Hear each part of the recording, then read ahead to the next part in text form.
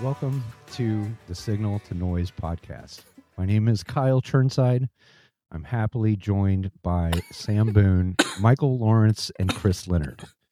This isn't the first time, it isn't the last time, but it is this time. So it's certainly this time. That's a. It is this time. This time. Exactly this time. I spent a lot of time listening back to some podcasts that I wanted to listen to again. Oh, yeah? So I thought that would be fitting. It was cool. Which one has stuck out? Well, hold on real quick before we get to that. I do want to give a special shout out to Audix.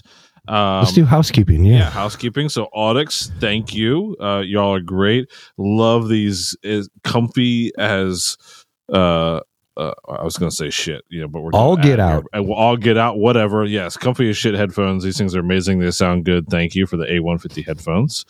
And our good people over at Allen and Heath, they continue to put out amazing products. I am, while I know we're giving a nod to Allen and Heath, it is still amazing to see, purely just from an industry perspective, the amount of overtaking that Allen and Heath is doing. Like the amount of posts that I see on social media of, whether it's a D-Live, whether it's an Avantis, whether it's whatever. I mean, they're doing the right thing. It's really fun to see them getting more market share, and rightfully so, given what they've been doing. So there's that. But yeah, cool. I like those desks. Yeah, I've mixed on them a handful of times, like the whole line except for Avantis.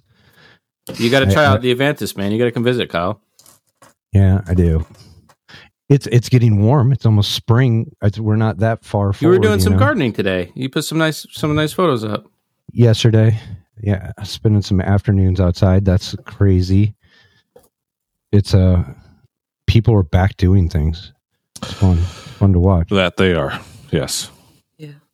Yeah, I was. It's funny. We were just talking before we recorded. I was telling Michael that we're trending towards 2019 revenue levels at the company I'm at. Like, I mean, we had projected to be maybe a couple million under what we did in 19, just to be on the safe side. And now that things are coming back, I mean, we're trending at or above 19 levels with less people and new people and all those things. So it's literally like a faucet was like on drip for the last 2 years, right? In terms of what we were doing. And all of a sudden it's just full force on overnight. And it's what we all wished for, right? But it comes with, its own mix of stress and troubles and things and just trying to stay afloat. And it's Clark, we're going to get that swimming pool this year. It's good problems, as they say, right? Problems, but good problems, I guess. I don't know, but I can't complain. Kyle, I know the boat you're in and stuff like that. So I feel bad almost talking about being overwhelmed with work, but it's tough. That's all right. Yeah, you're an ops guy. It comes with the title. I'm overwhelmed by the work. Michael, go ahead, Michael. Yeah, what have you been up to? You've been home. Yeah, and I have to tell you, it was weird. Like the first day back, sitting at my desk and typing on a computer and doing that type of work instead of running around an arena with measurement mics. It's it took a couple days to get my sleep schedule back on. I didn't get buried with like emails and stuff. I actually did a pretty good job keeping up with Pro Soundweb and Rational Acoustics and all the other freelance stuff I'm doing. So I was imagining like digging myself out from a mountain of correspondence, which I didn't have to do. But yeah, it's definitely a little change of pace to kind of get back and be in the house and deal with the meals and that type of thing. But it's nice. Chafing dishes. Boy, do I like sleeping. I love sleeping in my own bed. Oh boy, do I love that. Did you miss the feeling of the bus vibrating? That whole thing. You know what? For me, it was the noise floor. Because like just a quiet bedroom with no engine running or no nothing. Like it's so quiet. I always have had to like run a fan. There's a fan by my bed, and I run it not because I want the breeze, because I want the noise of it. Like it's just kind of a white noise thing. And yeah, that was definitely got the last vestiges of tour bus funk here. While you're coughing up a lung, I sleep with like a white noise app, and it's pretty cool. You can mix sounds together, and Dope. So I mix airplane cabin and thunderstorm together, and you can mix the levels between the two of them. So it's like airplane cabin at full with just a mix of a thunderstorm under it, so it like breaks up the pattern of just like HVAC noise. That's how I sleep every night. Oh, I was That's really like getting ready. My anxiety just went through the roof. Man, I was getting ready for you to be like, this is what a tour bus sounds like. You can recreate it on this app. Pretty much. I mean, it's kind of what it is, but that's how I sleep. Last thing I want is storm in an airplane. That'd be. I'd have lost dreams. So, a reminder: AES Student Summit, Webster University, April 1st, 2nd, and 3rd. Awesome. Go register if you're a student. Yeah, I think it's free. April 1st, 2nd, and 3rd. I believe it's Friday, Saturday, Sunday. Go to their website, the websteraes.org, and you can check out information for that. I wish you guys were joining me again. Me too. But we are going to NAMM, right? We are, right? You guys are. We are going to be at NAMM. We once again will be hosting the Pro Sound Web Loudspeaker Showcase. Chris and Kyle will be the MCs, and I will be the console op, and that will be a lot of fun. Sam will not be there. Right? I will miss you all. I will be elsewhere. I'll be on tour. So I got the important logistics out of the way. I asked my wife to move my daughter's first birthday party to the weekend before NAMM as opposed to the weekend of NAMM. So I got my priorities straight. She's a baby. She doesn't know. No, but your wife will. So that was a good call. Because her birthday is June 1st, so it was like this teeter-totter of like, which weekend do you put it on? It's like, hey, can we do it the weekend before? Yeah. Okay, cool, because I have... Whoops. Well, so tonight... we want to talk about a not so new sound and face to the podcast, but is now a more familiar face and sound to the podcast. If you've been listening along this year, you notice that Michael, actually, you did a pretty good job of not missing too many episodes for being on tour for 2.5 months. So that's pretty damn good. But this started off episodes, and I'm here. When Michael was about to go on tour, he was like, hey, we should probably throw someone else into the mix, and Sam seemed like a good fit. She had joined the Audio Nerd Book Club and had become friends with Kat and other people that we were in circles with, and I was like, you know what, hey, why don't you fill in a little bit? And we got to talking, and we're like, you know what? This just feels right. Like, why do we why does this need to be just while Michael's gone thing? And it was like, all right, let's make a motion here. Let's make this legit. So I think it took like 8 seconds. Yeah, 8 seconds, absolutely. So we want to formally on the air, even though we've kind of posted about this on socials and stuff. But Sam Boone is officially the 4th member of the Signal to Noise podcast. We thank you, welcome you, and welcome Sam Boone. Thank you. Thanks, guys. We're doing if we're going to clap, we got to all clap at once, so it's not weird. Michael, you missed it. Yes. Okay, there it is. This is why I got put on, to keep at least two of you not to your own devices. The podcast mom. No. You know what though? I'm gonna throw Sam under the bus a little bit. Oh no. Because one thing we've talked about when we talk about mentorship, we talk about Kyle, you love to talk about paying it forward. Those types of things. I always say there's a line from Fight Club, which, is not a great movie to derive moral guidance from. But come on. But you're gonna do it anyways. But the line that says you decide your own level of involvement, that's how I feel about mentorship. I truly believe that there is a place in the industry for you if you're showing up and willing to put work in and just saying, hey, I'm passionate, I'm here for this, I care about this. Chris, you always talk about your level of give a shit. Yeah. So my approach with mentorship is I will match your level of give a shit. Right? If you care a little, I care a little. If you care a lot, I care a lot. The amount of time and resources that I will devote to talking with you and working with you and sharing my approach with you is directly related to how badly you want to take advantage of that resource, right? And Sam called me. You saw one of my presentations at the Sound Girls. Yeah, I watched your. Yeah. And she called me up literally and was like, she's like, I want to be as good as you someday, and someday I want to be better than you. Nice. And I was like, damn, I love that. Like, I love to see that, you know? And I remember, I don't know if I've ever shared this before, but probably 3 years ago, I was corresponding with Bob McCarthy, and obviously at this point I consider us friends, and we text and stuff like that. But at this point we were not. I wouldn't consider us friends, and so I was still a little nervous to interact with him and stuff. And one thing that I had told him was, I hope there's a day when professionally I'm leaving my own mark on this field and this work, and not just the Bob School. Not that there's anything wrong with the Bob School. If you're an SC, that's obviously kind of like where everybody starts, and Bob's work is the pioneering work. But how do you take the baton and you go forward from there and add your own sort of mark to this thing? And I remember that was something that that I was kind of struggling with at the time, was, but where's my voice in this? So it's really cool to kind of see the next generation call me up and say, I want to learn everything that you know, and I want to learn why you do what you do, and teach me to think like you, and then someday I'm going to give you a run for your money. And like, I fucking love that. I think that's the coolest shit ever.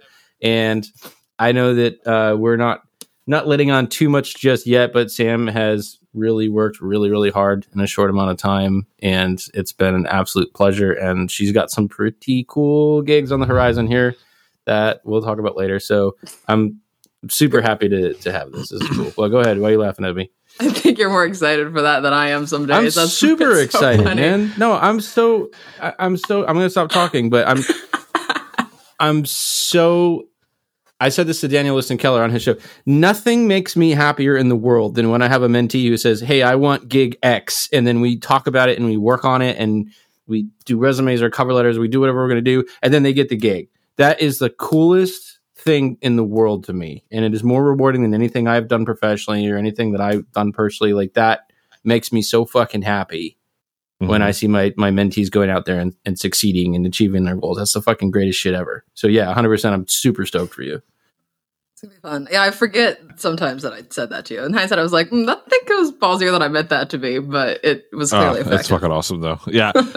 All right, two sides to this. Let's talk about what has being a part of the podcast so far been like for you, maybe things you've learned, or what's the experience like? Because you were consuming the podcast right before you were on the podcast. So what was that initially like?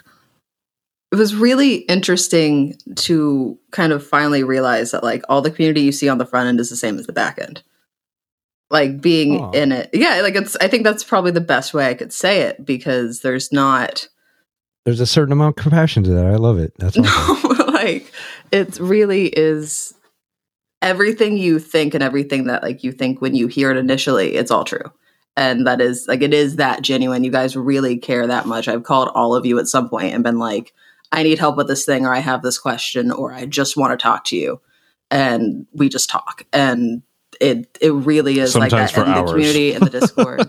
Yes, if you let Chris ramble, he'll go until he falls asleep almost. Hey, one of our listeners today got a hold of Michael, got a hold of me. I talked to the pastor. I'm going to go help him out, set up a X72. Oh, you're going to go do that? That's awesome. Yeah, it's like hour and a half away. So, I mean, that stuff happens and it's crazy. Like, I just want to talk to these people too. So I kind of ramble on the phone, but I'm sure I'll talk to them again. And that was a great part of my day. Like, was just being able to pick up the phone and do that, Yeah. Well, the other cool thing about that was the response, the time was so like, someone came by the Discord and said, hey, we got this, we're looking for someone to come out and just do some training here. And I go, oh, I know it would be perfect for that. Kyle, I sent you a text. I know they reached out. And so like, it took 20 minutes for them to get, you know what I mean? Like yeah, totally. It's really cool to just see that response time. And Chris, you've been hiring listeners out of our Discord for gigs. I mean, this is really exciting. And guests like Darcy's going to work for me. I don't know when this episode comes out, but I mean, I've hired Darcy, I've hired Willa, I've hired, who else have I hired from the podcast?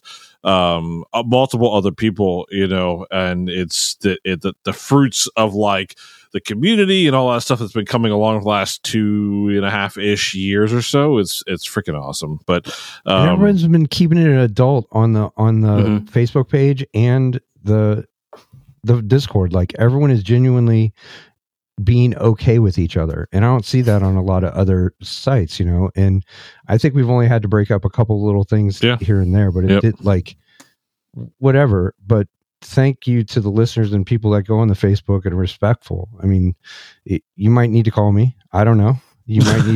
I might need to call you. So I don't want that beef hanging out. Well, and it's like really fun for me to go into the Discord and read like the episode discussion. And like, I think Cameron tagged me this morning, was like talking about just like the weather and just some stuff we were bullshitting about on the podcast. And it was like really cool to like, oh wait, like I'm getting tagged. Like that's like people actually listen to this. Like it's kind of fun to remember that sometimes, because it really does feel like we all just hang out. You know what? I think that's been something that I really enjoy about the Discord, because there's an inherent asymmetry with the podcast, and it's like, a YouTuber or whatever, right? So you're talking and it's one person talking and then there's a bunch of people listening. So it's inherently asymmetrical. It's not a balanced interaction. And I know that all the folks that listen to the show, they obviously have input and questions and comments about the stuff that we're talking about. And it's great to spur those discussions and see those happen in the Discord and, happen on the Facebook, to the extent that I'm aware that they happen on the Facebook, because I don't Satan's armpit, whatever. But to be able to, say, hey, I heard you talk about this, and this is the way I do it, and I bought this cool thing years ago, and that helps with this, or hey, I've got a gig coming up, and some of the stuff you were talking about made sense to me. Do you mind looking at my like? I love that, and I like the Discord because we have it's a lot more symmetrical, and we can have a one-on-one interaction and kind of get, I think I speak for all of us. The reason for me for starting this show in the first place was to just begin conversations. We're not here to be the gold standard of audio education or anything like that. We're here to start conversations and ask questions and get those dialogues going. And I've learned an indescribable amount of stuff. So this is not about us teaching. It's about us learning and starting those dialogues. So I'm really happy to see people using the Discord as a resource and answering those questions. We've got at this point a couple folks from different major manufacturers in there, which is awesome. And so, those are great connections, and I love to see that when they're kind of right there in the trenches and answering questions about their products, and people that you get to know personally, and they're not just kind of behind it was really funny. I remember when I was prepping for tour, I had a Map 3D question, and I sent a support ticket in, and I got this email back, and it was like, it was your stereotypical tech support response, which is, sorry, you're having a problem. Try this. By the way, I love the podcast. Like, I was like, oh shit.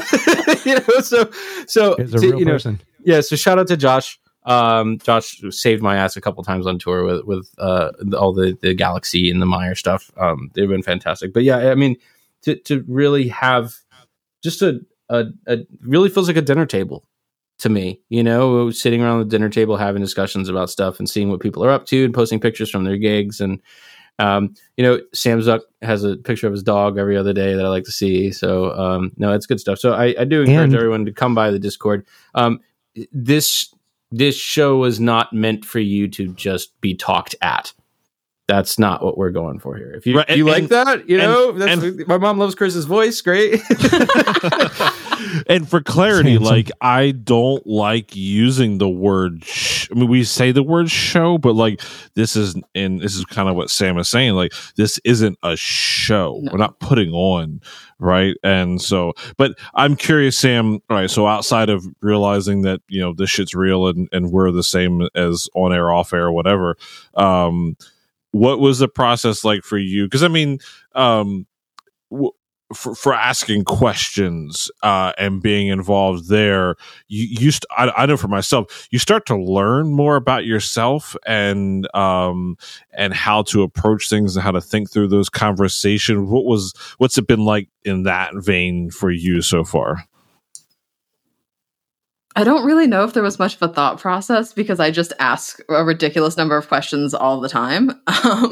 And that's kind of the world where I live, and it doesn't really matter like who I am in a conversation, who you are in a conversation. If I want to know the answer to something, I'm going to ask Michael and Chris. You guys know this better than anybody. I have asked you probably 500,000 questions at this point, and there's no signs of stopping anytime soon. So, but I will say that about the Discord though, is if you have a question, right? If you guys don't know the answer, someone in the Discord knows someone who knows the answer, and you will get it in like an hour. It is ridiculous.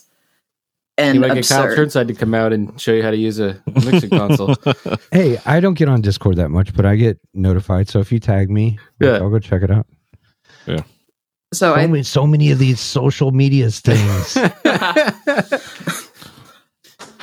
You know what though, and I want to say hey to Haniel too and Alex from the Sugarland, Texas show, because I know they both listen to the show and stuff like that, and they found out that I was with the tour and was coming through the venue, and they were both like, hey, what do you need? Do you need a toothbrush? Like, can we bring you some food? Like, and I was like just sick as a dog the day I was there. So also sorry for going to your venue and just being fucking gross all day. Like that was just not a good moment for me, but they were like so happy that I was there. And just like, I mean, I had like 2 dads for the day. They were like trying to make sure I was eating, and they brought me a sandwich, and Haniel's like, oh yeah, he's like, oh dude, come in my office, like I got a couch, you can take a nap. Like he let me take a nap on the couch in his office because I was ready to drop, and like it's really cool to go to a city you've never been to before and have people that are happy to see you and are making sure you're okay. And it's like I have a bunch of family and friends all over the place, and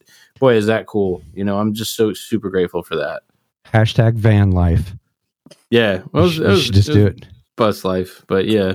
But you could do it on your own now. Like I could. I feel like the 2 things that I picked out from your story of coming home is there is a decompression time, and it's at least 2 to 3 days, like easy. Yes. Depending on what your last show was or where you were flying from or what time you got in.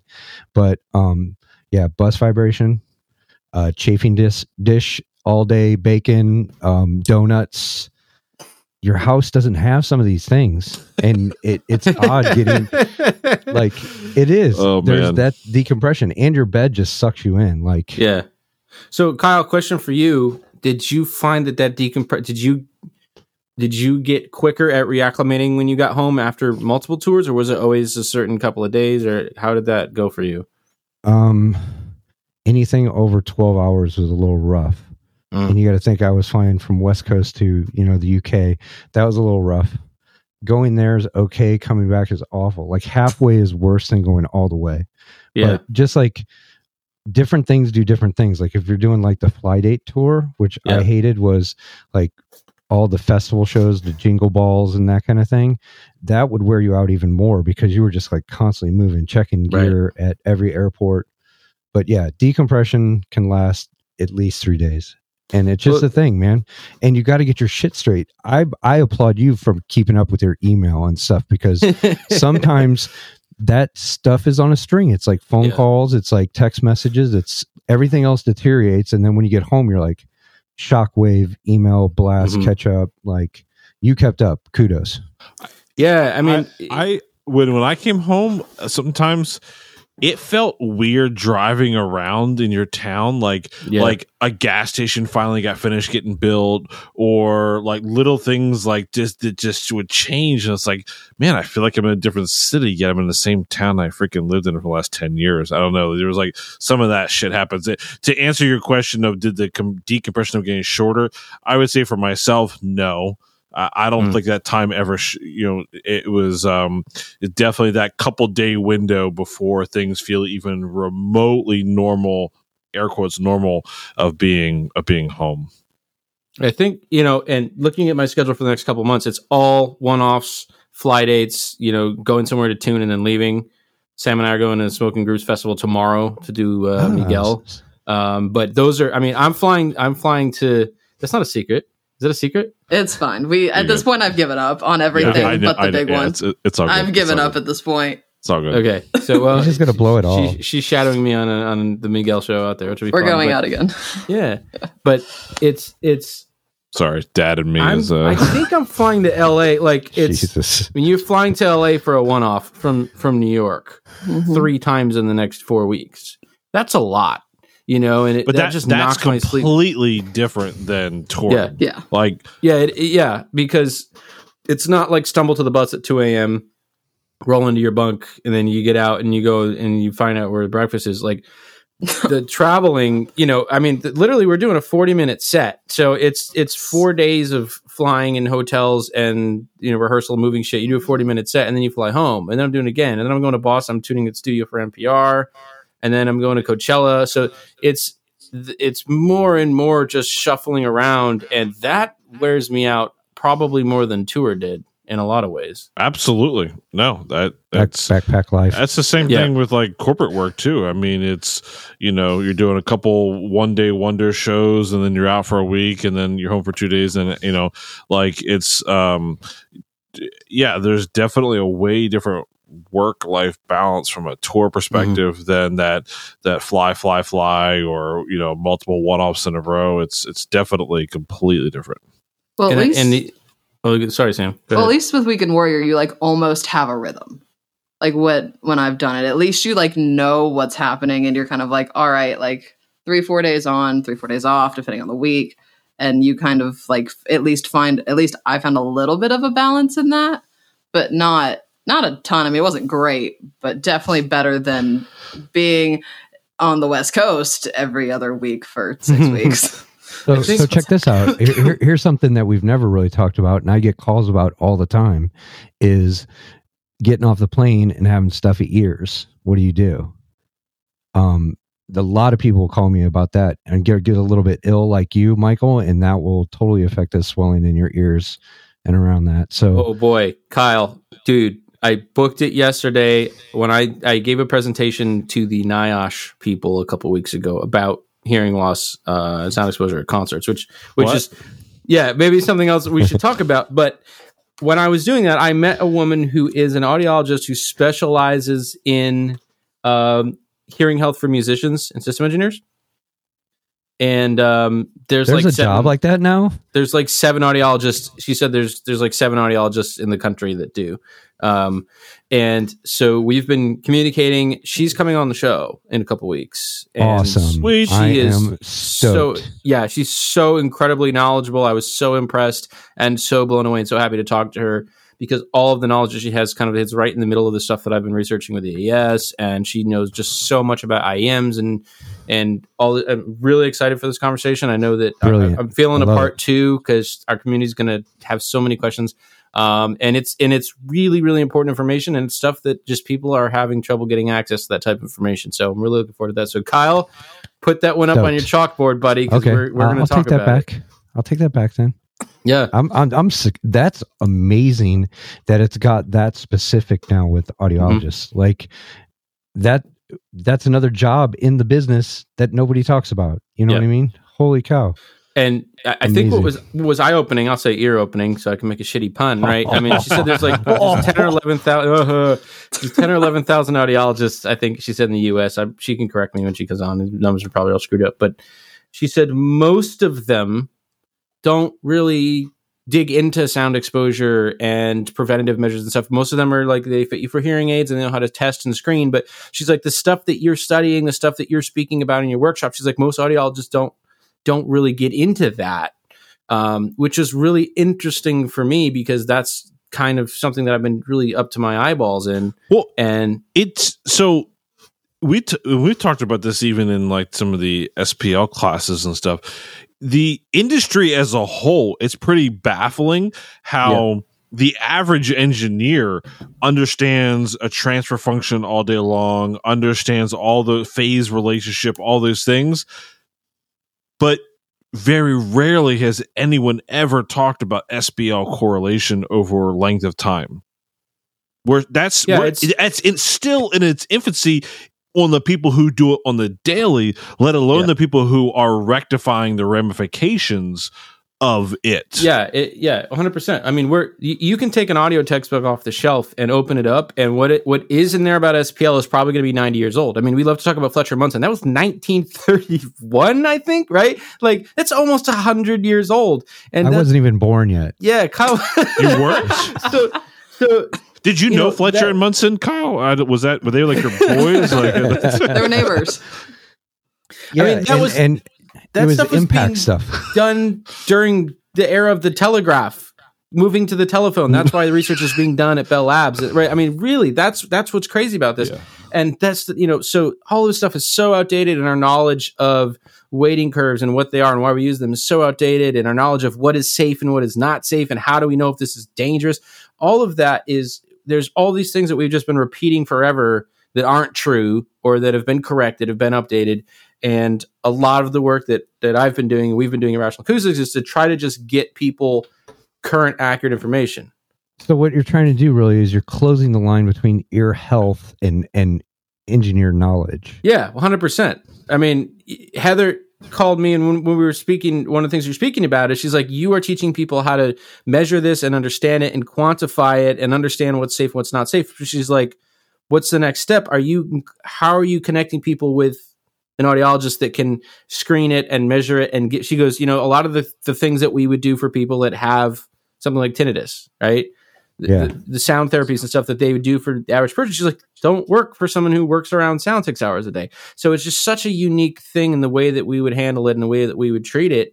And so, yeah, she's very specialized, and she's published a ton of research on it. So I'm really looking forward to that conversation. And I will also say, if anyone's listening, drop us an email, drop us a message in the Discord if you have questions for Heather when she comes on the show to talk about hearing health for sound engineers and musicians. Yeah. Let us know what your questions are. We'll make a post ahead of time and get questions ahead of time. That's a good one to give people warning on coming up. I'm very excited about it. I mean, we had a meeting the other day, and I was just so happy to talk to her about these things. So I'm really looking forward to that.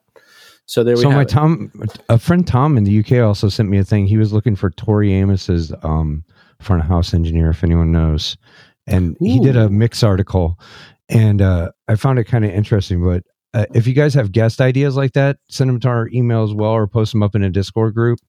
Guest ideas are great. One of the suggestions that came in lately, and I just need to reconnect, is we've talked broadcast, but we haven't talked like late show broadcast. Clemson. Clemson.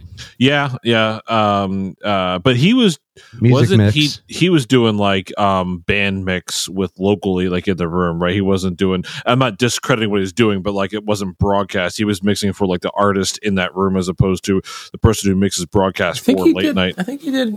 But I could pick up anyway. Let's ask him. Just ask him. Yeah, let's call him and ask. Shout out to the clinic. I know they're up there. Rotary Clinic, please. Interestingly enough, I'm going to push this again. I've seen it come up multiple. Like Danny Munez asked about this. Rotary Clinic has been making a big push.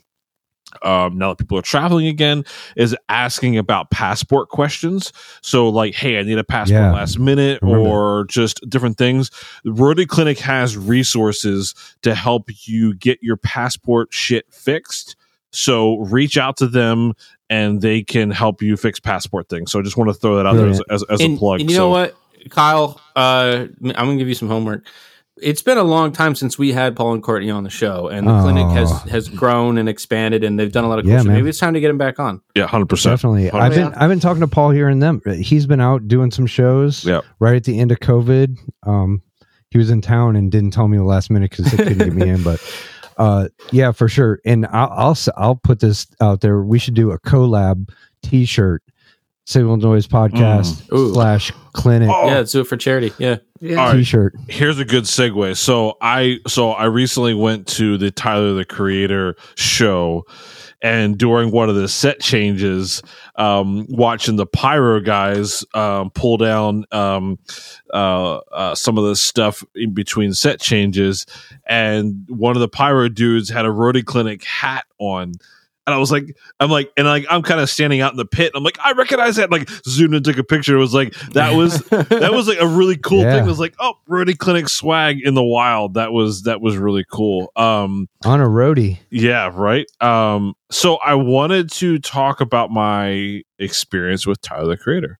I want to hear about it. We got pictures, so yes. You guys should probably YouTube some Tyler the Creator tour footage on YouTube and check this out too. So, couple things, right? So, obviously, we had 5-1 on. We've had Danny Munez on. We've had KD on.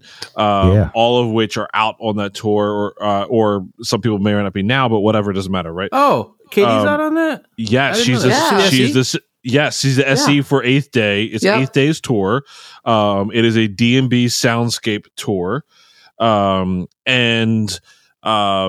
so I hung out with Danny Munez the most. Right. We connected before the show and hung out for a little bit and talked about, and one of the coolest dudes. Yeah.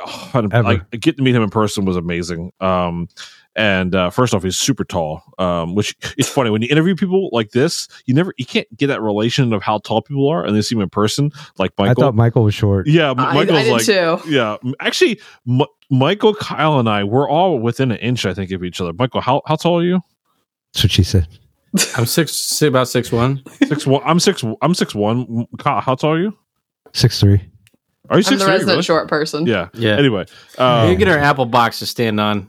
But anyway, so it was fun. Cartoons. It was fun for all of us to stand next to each other and see the in heights, cartoons. The short one was always the boss, anyways. You know what I mean? Yeah, sure. Okay. Yes. Anyway, I don't know how we got the height. Anyway, Danny. So hung out with Danny, but he's like, hey, some things have been happening on this tour. And look, let's be real. And I'm not, throwing shade on anyone who designed this tour and what the thoughts were, but for whatever reason, some of the design things or whatever, and the applications of what they're doing with the D&B system in the soundscape, things weren't working out right yet. Right. As happens. Right. It happens. This is not, whatever. Like, we're trying new things. And for the record, Tyler's setup is not traditional. So it's a main stage, main side array hang. And then there is a whole B stage, and like a big B stage, not just like this little pod. And so there's a full flown system out there. And Tyler does this whole thing where he like rides a boat literally from the main stage to the B stage, and like once he rides out there, like the whole freaking shift of the show moves out to the back of the arena. Anyway, so Dan and I were talking, and like there's just some weird anomalies happening with some of the D&B stuff and soundscape and routing, and so Nick from D&B happened to be actually in town that night in Philly to work with KD in the system. We're sound people, right? We're just talking about our issues and our things and whatever. And luckily Nick was able to work with KD and get some things squared away. But so I'm sitting there listening to Kaliuchi's set, which is who Danny was mixing for. And he explained to me beforehand the issues he was having, and I kind of heard some of them. And then we're standing out there for Tyler's set. And mind you, I don't typically listen to Tyler the Creator, and I listened to a little bit before I went down there. I have never felt disconnected from an audience in my life in terms of not understanding the demographic that was going to be there. I'm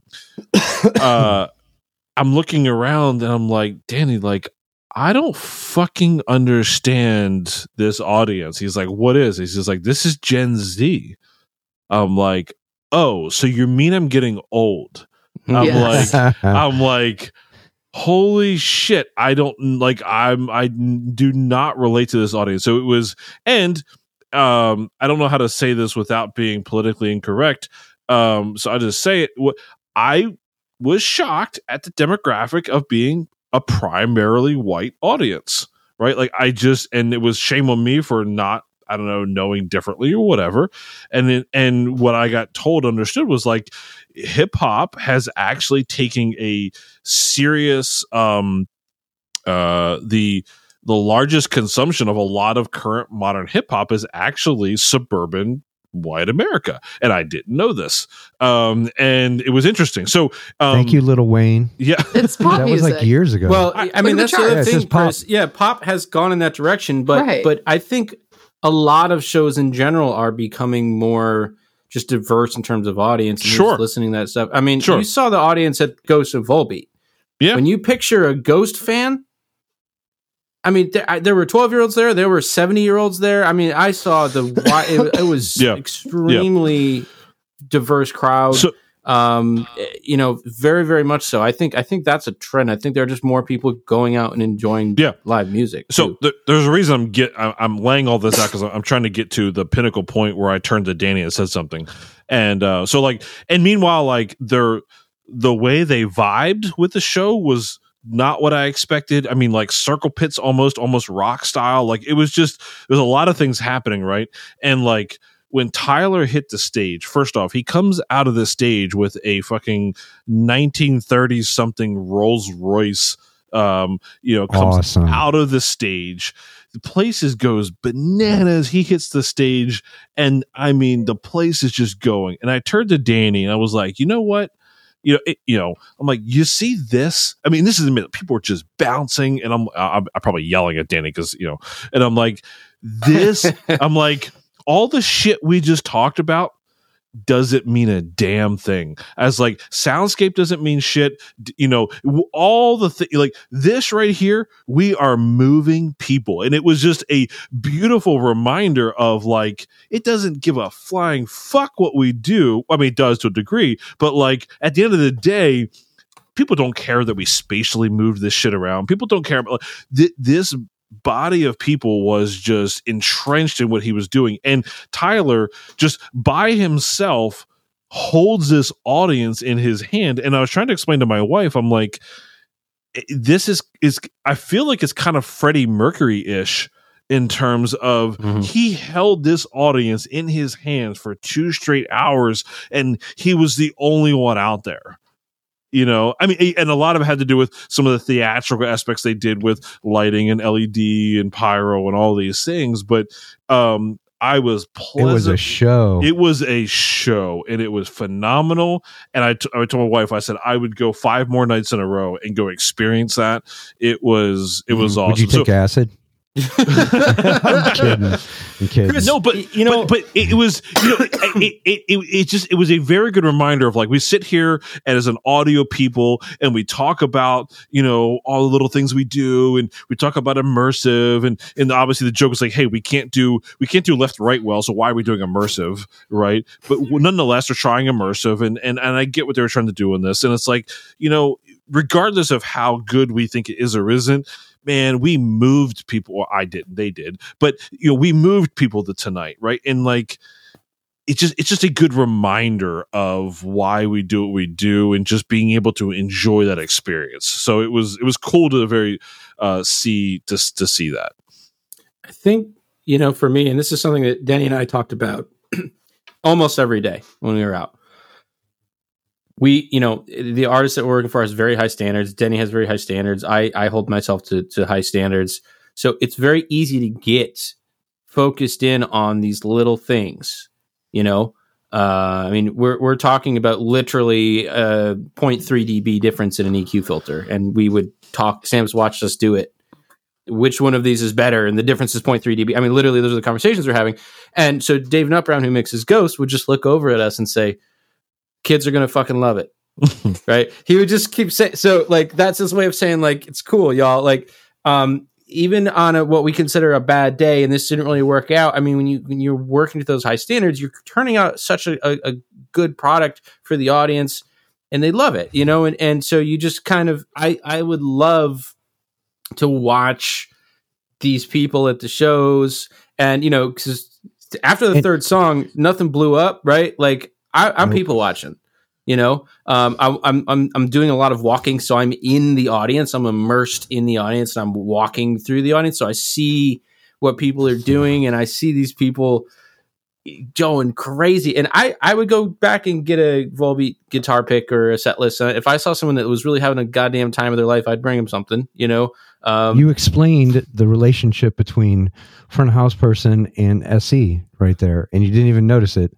Like, you need us like we need you. So the normal front of house person, super laid back, goes about their business, very particular, but you need us to be like, hey man, it's going to be good. And the SE needs to be, but there's moments of release. And like you said, moving the bodies at the end of the day is the absolute beast. And it's that everyone has to do their thing, from the guy dropping kabuki to the girl running calm to, you know, wherever you're at, like it happens, man. Yeah. And you know, the interesting thing for me too is and it really hit home. I had a friend who came out to one of the shows, and she was like, "Oh, I'm going to be there first," and I got the VIP, so right up against the barricade. Right? So her whole world is this one front fill. You know what I mean? So when you have 135 boxes, it's really easy to go, "Yeah, that one front fill, I didn't get to it," or you know, it's not quite right. That's her whole show. She paid like $200, or I don't know what she paid to stand there and hear that one show. So like, I want her to have a great show. So you know, to me, it's very much, I want all these people to love it. I want all these people to have a good show. I love looking up, and Sam, I pointed, we were in Anaheim, I pointed up to the back row, back 300 level. They're 275 feet from the PA, and there's a lady back there going crazy. And I was like, you see that? Like, yeah, we went up there and we measured the PA from up there, and we tuned it for up there, and we walked and we listened to it from up there. Like, I care about that a lot, you know? So, you won. Yeah, man, I get a nightly reminder of why we do this, and it's really, you know, there was when I was visiting Leo at the Lawrence concert last week, and there was a lady right by front of house who was, I've never seen somebody so enthusiastically dancing at a show in my life. So I gave her my laminate at the end of the night. I gave her my VIP laminate, and she's like, I've waited 2 years through all of COVID. She's like, I've waited 2 years to come to this show and see this band. And I told her, I was like, man, you know, we do some really long days and we get frustrated, and I go, this can be really taxing, but I go, I love to see that. I love to see people come out and just have a time of their life, because man, that's like, that feeds you, you know, it really does. The ones that are the funniest, the ones that I love the most too, is the ones that look like they've never heard music before and it's just moving their body. You know what I mean? Those people, that was their show for the year, you know? Yeah. Last time they went to a show, like, and it's still having the same effect. You know what I mean? And progression, transgression. I wonder if there's effect in doing your show every day, Michael. You got that boost, you got that serotonin hit every day. So that correlates with your recuperation time after the tour. I mean, it has to. And the way you're eating, you know, you're nourishing all day and working all day, and then you get home and just shut down. So that's a good research too. I'm sure no one would really give a shit, but like, and you know what? I kind of got a little, the guys were busting my balls a little bit on the bus for this, but I am, that is addicting, and I am trying to spread that. So we go into catering, and there's a lady there serving juice, right? So we walk in, I go, hey, you the juice lady? And she's like, yeah, what do you want? Right? So she was like really excited to just give us juice, and she was there all day. And so I go, have you seen the show? She goes, no. She's like, I just started working here. She's never actually seen where all these crew people are actually going and what they're doing. She's just been in this room. Every time she comes to work, she sits in this room and pours orange juice. And I'm like, come out to the front of the house. Like, you got a working pass on. They'll let you out. So she comes out the front of the house. She's like, this is the coolest shit I've ever seen. She's taking all these pictures, and like that became a very memorable night for her. And she was super happy to just see that. So I'm always like, you know, we had one stage hand in, I'm trying to remember the city, but Evan said, we must protect her at all costs, is what he said, because it was like her first show, and she was just lit up like a Christmas tree. She was just so excited by just big PA and staging, and like just everything about it was like kid in a candy shop. Funny enough, she's going to the festival that I'm working this weekend, so I'm actually going to try to meet up with her and say hi. But my worst fear, I think, is becoming jaded of this. And I am still, and you've heard me talk about this when I talk about like working with Jamie or Bob or the pioneers that I get to work with. Like, I still, every day, I'm just like, wow, I get to interact with these people. Wow, I get to do this for a living. I have the coolest job. And people go, wow, you do sound for big, huge rock concerts. That must be so awesome. I'm like, it is. It's super awesome. It's the greatest job, right? I don't ever want to lose that. And Kyle, you've said this. Like, if you get to the point where that's not exciting to you, you do something else. You're done. Yeah. It's like a numbness, and we do see a lot of the old jaded things. But I think after COVID, a lot of people got a little bit more positive. Mm-hmm. Like, I'm seeing people post going out now, having a blast, talking about gear. Like, I hope there was a little bit of change in the old jaded sound people, and everyone's kind of finding a new boost, because that irreplaceable endorphin rush. Yeah, I mean, it's like no other. And if you lose it and you're numb to it, try something else. I mean, hold on. So one thing, and then go for it, Sam. I love. I don't know that I actually started this trend. I like to say that I did, but ever since we did the 50 Days on Tour thing with the black and white, I'm seeing a considerable amount of other tours of people posting the day number and doing black and white photos, namely Robert Scoville and some others. It's like, I feel like I almost got him out to the show in Phoenix too.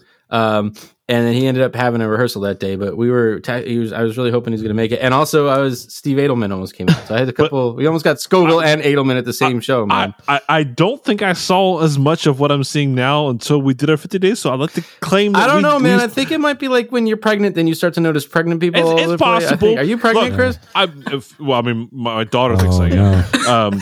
But I'm gonna claim that we started a trend here thing, whatever. Anyway, Sam, what we're gonna let you have that one, Chris. We will let you let me have one something for the sake of the rest write that of one us. Down. On the Easy Chris to see a red car. What's that Family Guy thing where Stewie's like, oh, you took a black and white picture of a lawn chair. How original. That's Chris. Everyone, in case you're wondering, that's Chris in the group chat on this. I'm at least not getting daily messages of, hey, are you in town? I'm like, no, it's just fucking Michael. It's not me. Anyway. Well, Chris, didn't you know you did Volbeat? The person who was like, hey, you should have Michael on the show to talk about the Volbeat tour. Definitely a person that said we should have Michael on the show. And it's like, you definitely, and look, it's not lost on me that people follow or are part of our groups that don't listen to the podcast. And look, that's fucking cool. That's totally okay. It's just really that means funny. We can talk about him because they can't hear us right now. Right? I'm just joking. Don't do it. I legit don't remember who said, like, hey, you should have Michael on the show. I'm like, you definitely don't listen to the podcast. Like, anyway. That is my favorite email, like screenshot of an email that I've seen that like Chris texted me and he's like, look at this. Like, dude. Oh my God. His name is like, I mean, his face is on my fucking shirt right now. So, all right. Anyway, so let's take this idea Sam was going to say something and I interrupted. I was going to ask her a question. Okay. All right. Go ahead. All right. Go ahead, Sam. You got a comment? No, ask the question. It's fine. No, go ahead. So, I mean, I think, right, talking about like having seen shows and like working shows and sitting in front of house, I think the goal, I think for everyone, is the epitome of getting to the point where you can say like the production of a show does nothing but like truly enhance the performance of it. And I think that's something that's probably not talked about enough necessarily. I know it is in a lot of visual aspects, at least the way I've heard it, right? Where you talk about, okay, you're looking and you talk about it in terms of system design with sound, but I don't think like I've thought about it until you guys brought it up like 5 minutes ago from an audience perspective necessarily, in terms of just thinking about like we do these massive shows, these massive productions, but what's it like to actually sit in it and sit in a middle of 1,000 people doing the same things? I know that's why we do what we do, right? And Michael, you and I have talked about this, where I say I hope it never gets old. Like that is my one fear. It's like I just don't want it to get old. That's why I love the walking. Because you've walked with me on a couple shows now. And I mean, I go up all the way to the last row and I'll sit down and I'll watch a song from up there. Yeah. I will be an audience member and I will go on the side and sit down and watch the show. Like I do try to get that experience and seal it in my head. But I think you ever what I wanted stop for a funnel cake? We were in Dallas and they did an all call on the radio. They're like, hey, there's funnel cakes and hospitality. And I'm like, I was really sick that day and I was like, I will vomit or something. Like, but my question to Sam was, because, you know, Kyle and I have talked about, especially him, because he's done so much of this to like not get jaded and still find the passion in what he's doing. You're at the very beginning of your career. What when did you hit upon this part of this that you're like, I'm super excited about this, like I'm passionate about this, and like this gets my pulse pounding? Like you obviously hit upon the systems engineering thing is like that's your thing, but like was there a path to that? Like what made you go like, holy shit, I can fucking do this for a living, this is the coolest thing ever? Like when did that come on your radar as a job that was a job that you could have? It's a very not linear answer, because I feel like I've done 30 seconds of a little bit of the rest of the industry. For people that don't know, I did like a mentorship in marketing and did a little bit of stuff on the marketing side. And I went to school for songwriting very briefly, and that side in the studio. You're on Spotify, right? Hold on. Nope. We're not talking about that. Grammy-nominated songwriter. Just saying. Songwriter. Oh, we got her. That thing's gonna haunt me. Like one of the first things you said to me was, you're like, I don't like mixing. I don't want to mix. I have no interest, which is because so many people, when they think I want to be a live sound engineer, they want to mix. Right. And you were like, I really like, I don't. Yeah.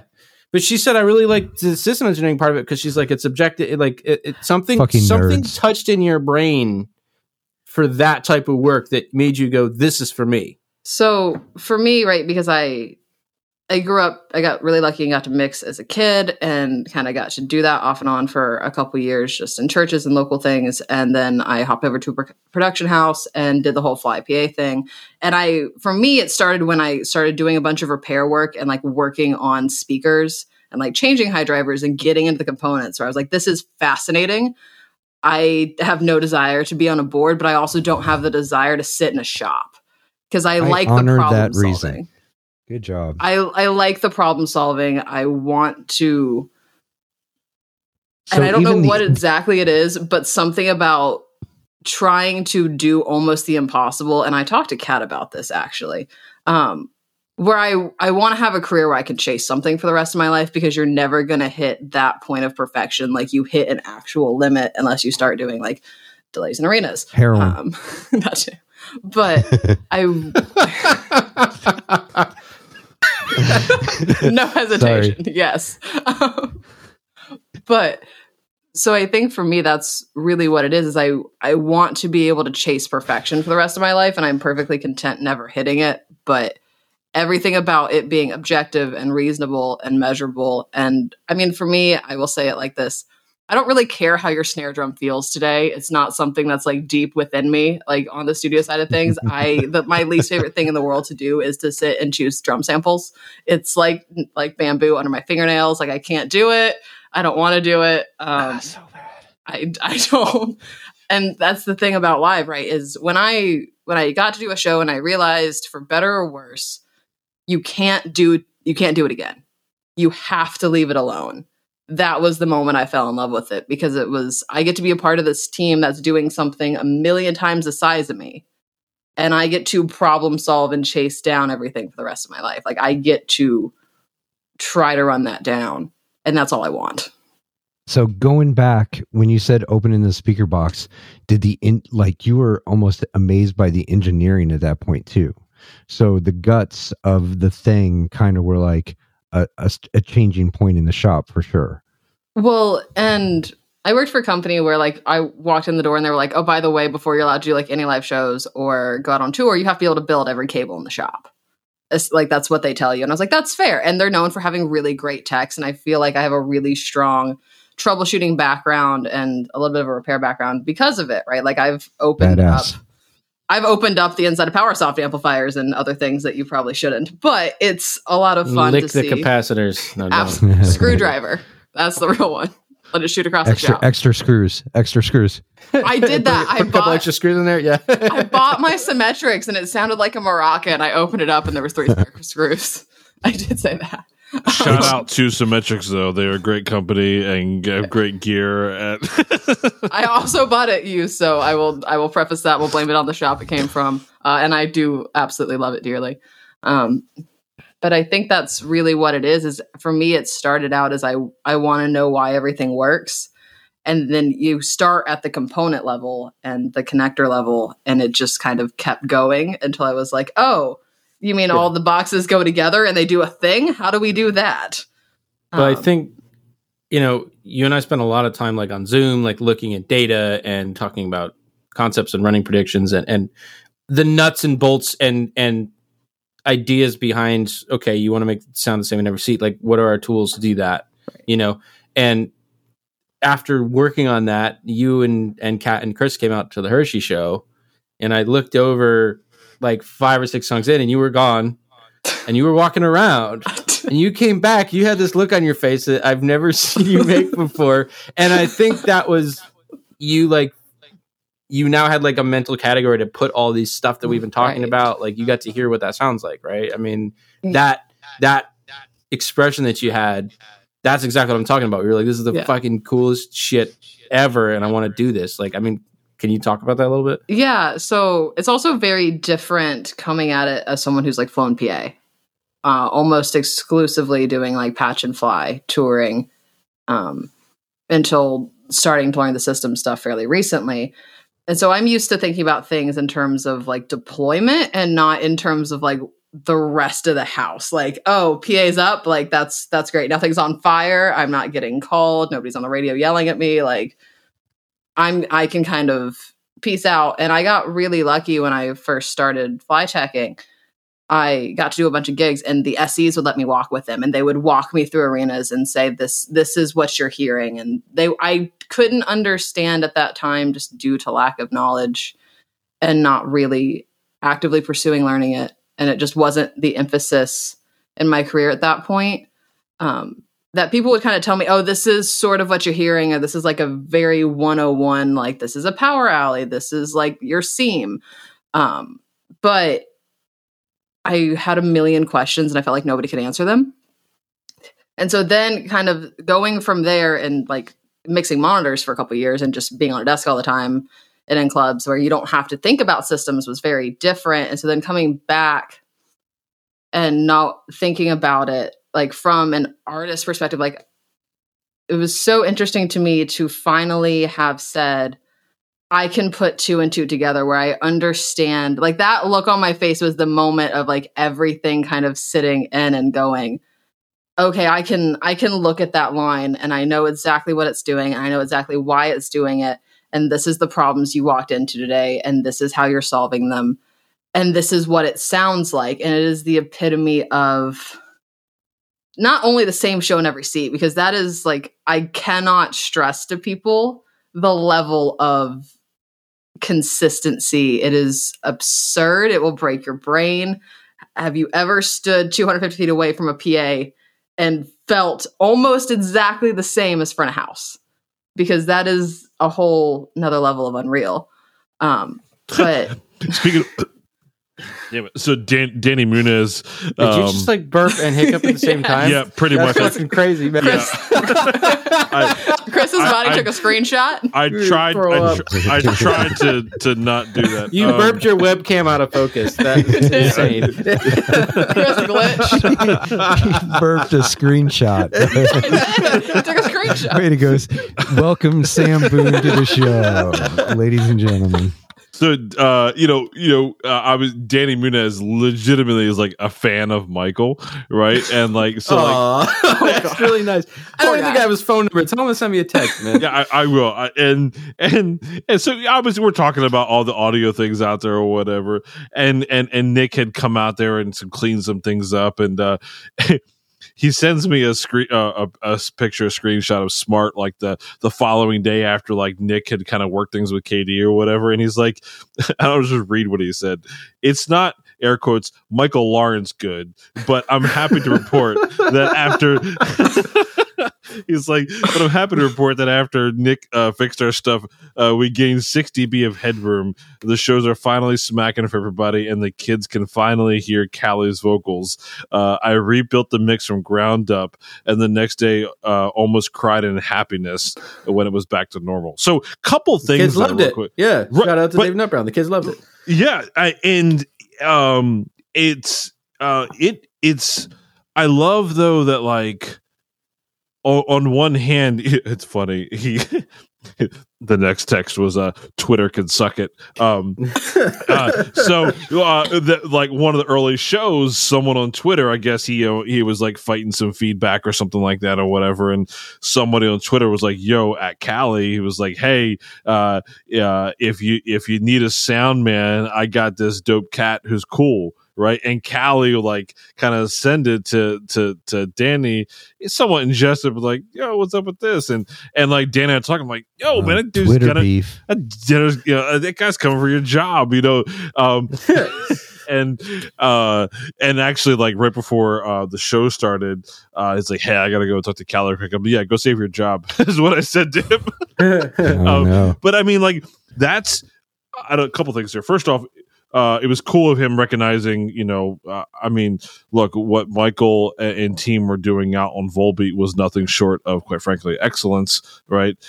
And yes, disclaimer here, screenshots of a smart screen don't tell you how good it sounds, but regardless of how the show sounds, the difference of knowing that I got 3 or 4 different microphone positions and they are all freaking identical, no matter how good it sounds, you can at least say as a system tech, hey, it sounded equally the same in all these places, right? So we can just get to the naysayers out of here. Precision, not accuracy.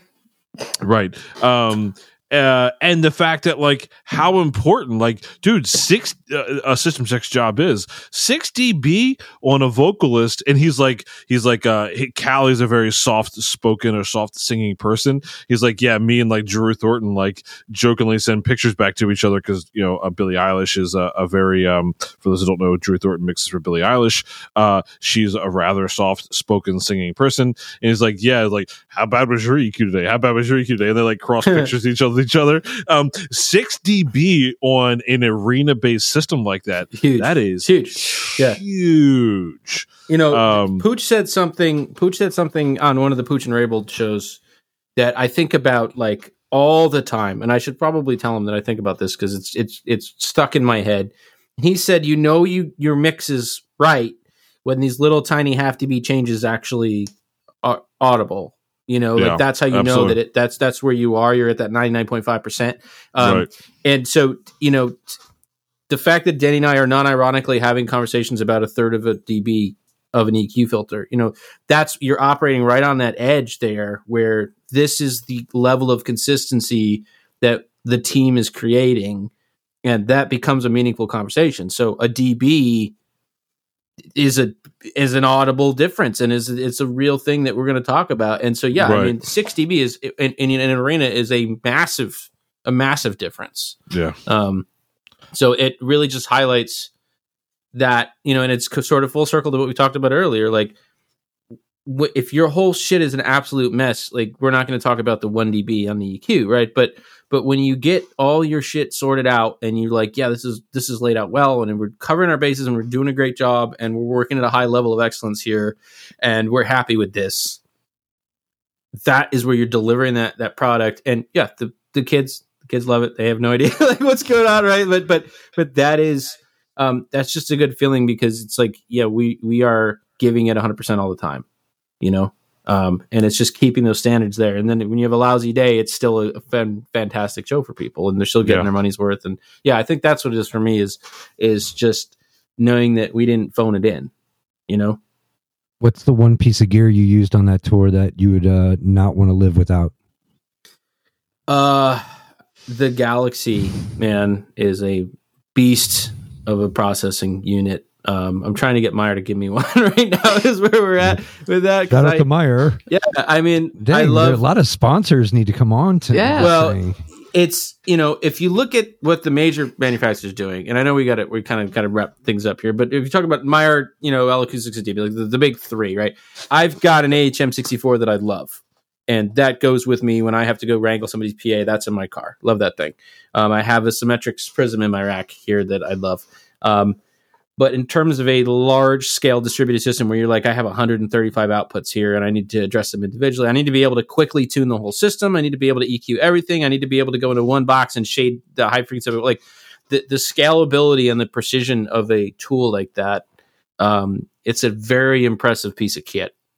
Just in terms of it's a fucking Swiss Army knife that does a lot of shit, man. And so everything else kind of feels like oh man, I wish it would, you start missing that real quick when you get handed a different processor, So I'm on Galaxy train. That's awesome. I want to say, so as we wrap this up, it's the proverbial clock here. In terms of having Sam on board here, and how real this is in our terms. No. You said the contract? No. My bad. It's probably my email I'm behind. No, from Kyle. No, in terms of how real this is, in terms of a symbiotic relationship here. So, this is more on a personal level, but Michael, Kyle, and I have obviously had a group chat since we've all come together on our text. We just blow her up all day. Well, no, yeah. so no, bit, yeah. we literally the second we have brought Sam on board with us in the beginning of the year, basically we knew Michael's going to go out. Michael, Kyle, and I have yet to have that separate thread of us together. As it's now just with Sam, right? There was one because Kyle wanted to send his shirt off gym picture to the boys. That's what. That's right. But that's a big deal. There almost doesn't go a day where we don't text each other, right? We are. I've said this the other day. Michael and short of my childhood best friend, Michael and Kyle are my best friends. And we just kind of hang out all day virtually. We all have life things going on that we're all working throughout with each other. And Sam is now just as much in that mix, and one of I consider my close circle of friends. So it's all of that to say, it's a thank you. I'm glad you're here. I can't wait to see what the future looks like. All of those things. So. Well, thanks, guys. It's definitely mutual. As you all know, I talk back all day long, so it's thoroughly entertaining. And you guys are some of my closest friends. I have not. It was probably saving me from the shirtless gym pic. That's probably what saved you guys. H told me that we did have a Ghost Volbeat audio crew group, and he said he put us on silent a couple times. He muted that there. Me and Taylor and Evan were doing memes and shit, and H would mute us. But well, I've lasted longer than H, so we'll see. You did. You really did. All right. Well, let's wrap it up here. We'll thank everyone who's if you're still here, please go to our Discord and just post the word rutabaga with no elaboration. I just want to see. I want to see. You're gonna get one. I want to see who it is. I know two people. I know two people who are going to do that. Can you name who the two people who are going to do that at a minimum? I can probably name one. Spoil it. I think we should wait and see what it does. First person to do it, we're going to send you a Signal Noise T-shirt. What if they don't have? So you're going to be sending Cameron then they should join and Zuck a shirt. It's gonna be Cameron and Zuck. So basically, Cameron and Zuck send your shirt sizes. And, someone could beat them. The world could end. This is true. We'll see. I'm talking about clinic. All right. So here's the funny thing. Cameron and Zuck, because I know you guys will make it to this point in the podcast. If you get beat on this word, shame on you. because they're the two that when the 1 week we didn't release on a Wednesday were the ones to say, hey, I was looking for today's Wednesday episode. Zuck's another person that you hired. You hired Zuck, right? Yeah, thank you. Yes, I have. Yep. Yeah. And hopefully our company is actually bidding on some work at the arena that he works at, the UMBC arena. Nice. So I don't know if it's going to come to fruition, but we'll see what happens. So, yeah. Sweet. All right. Well. Thanks for joining us, everybody. Yeah, absolutely. Thanks. It's a thrill.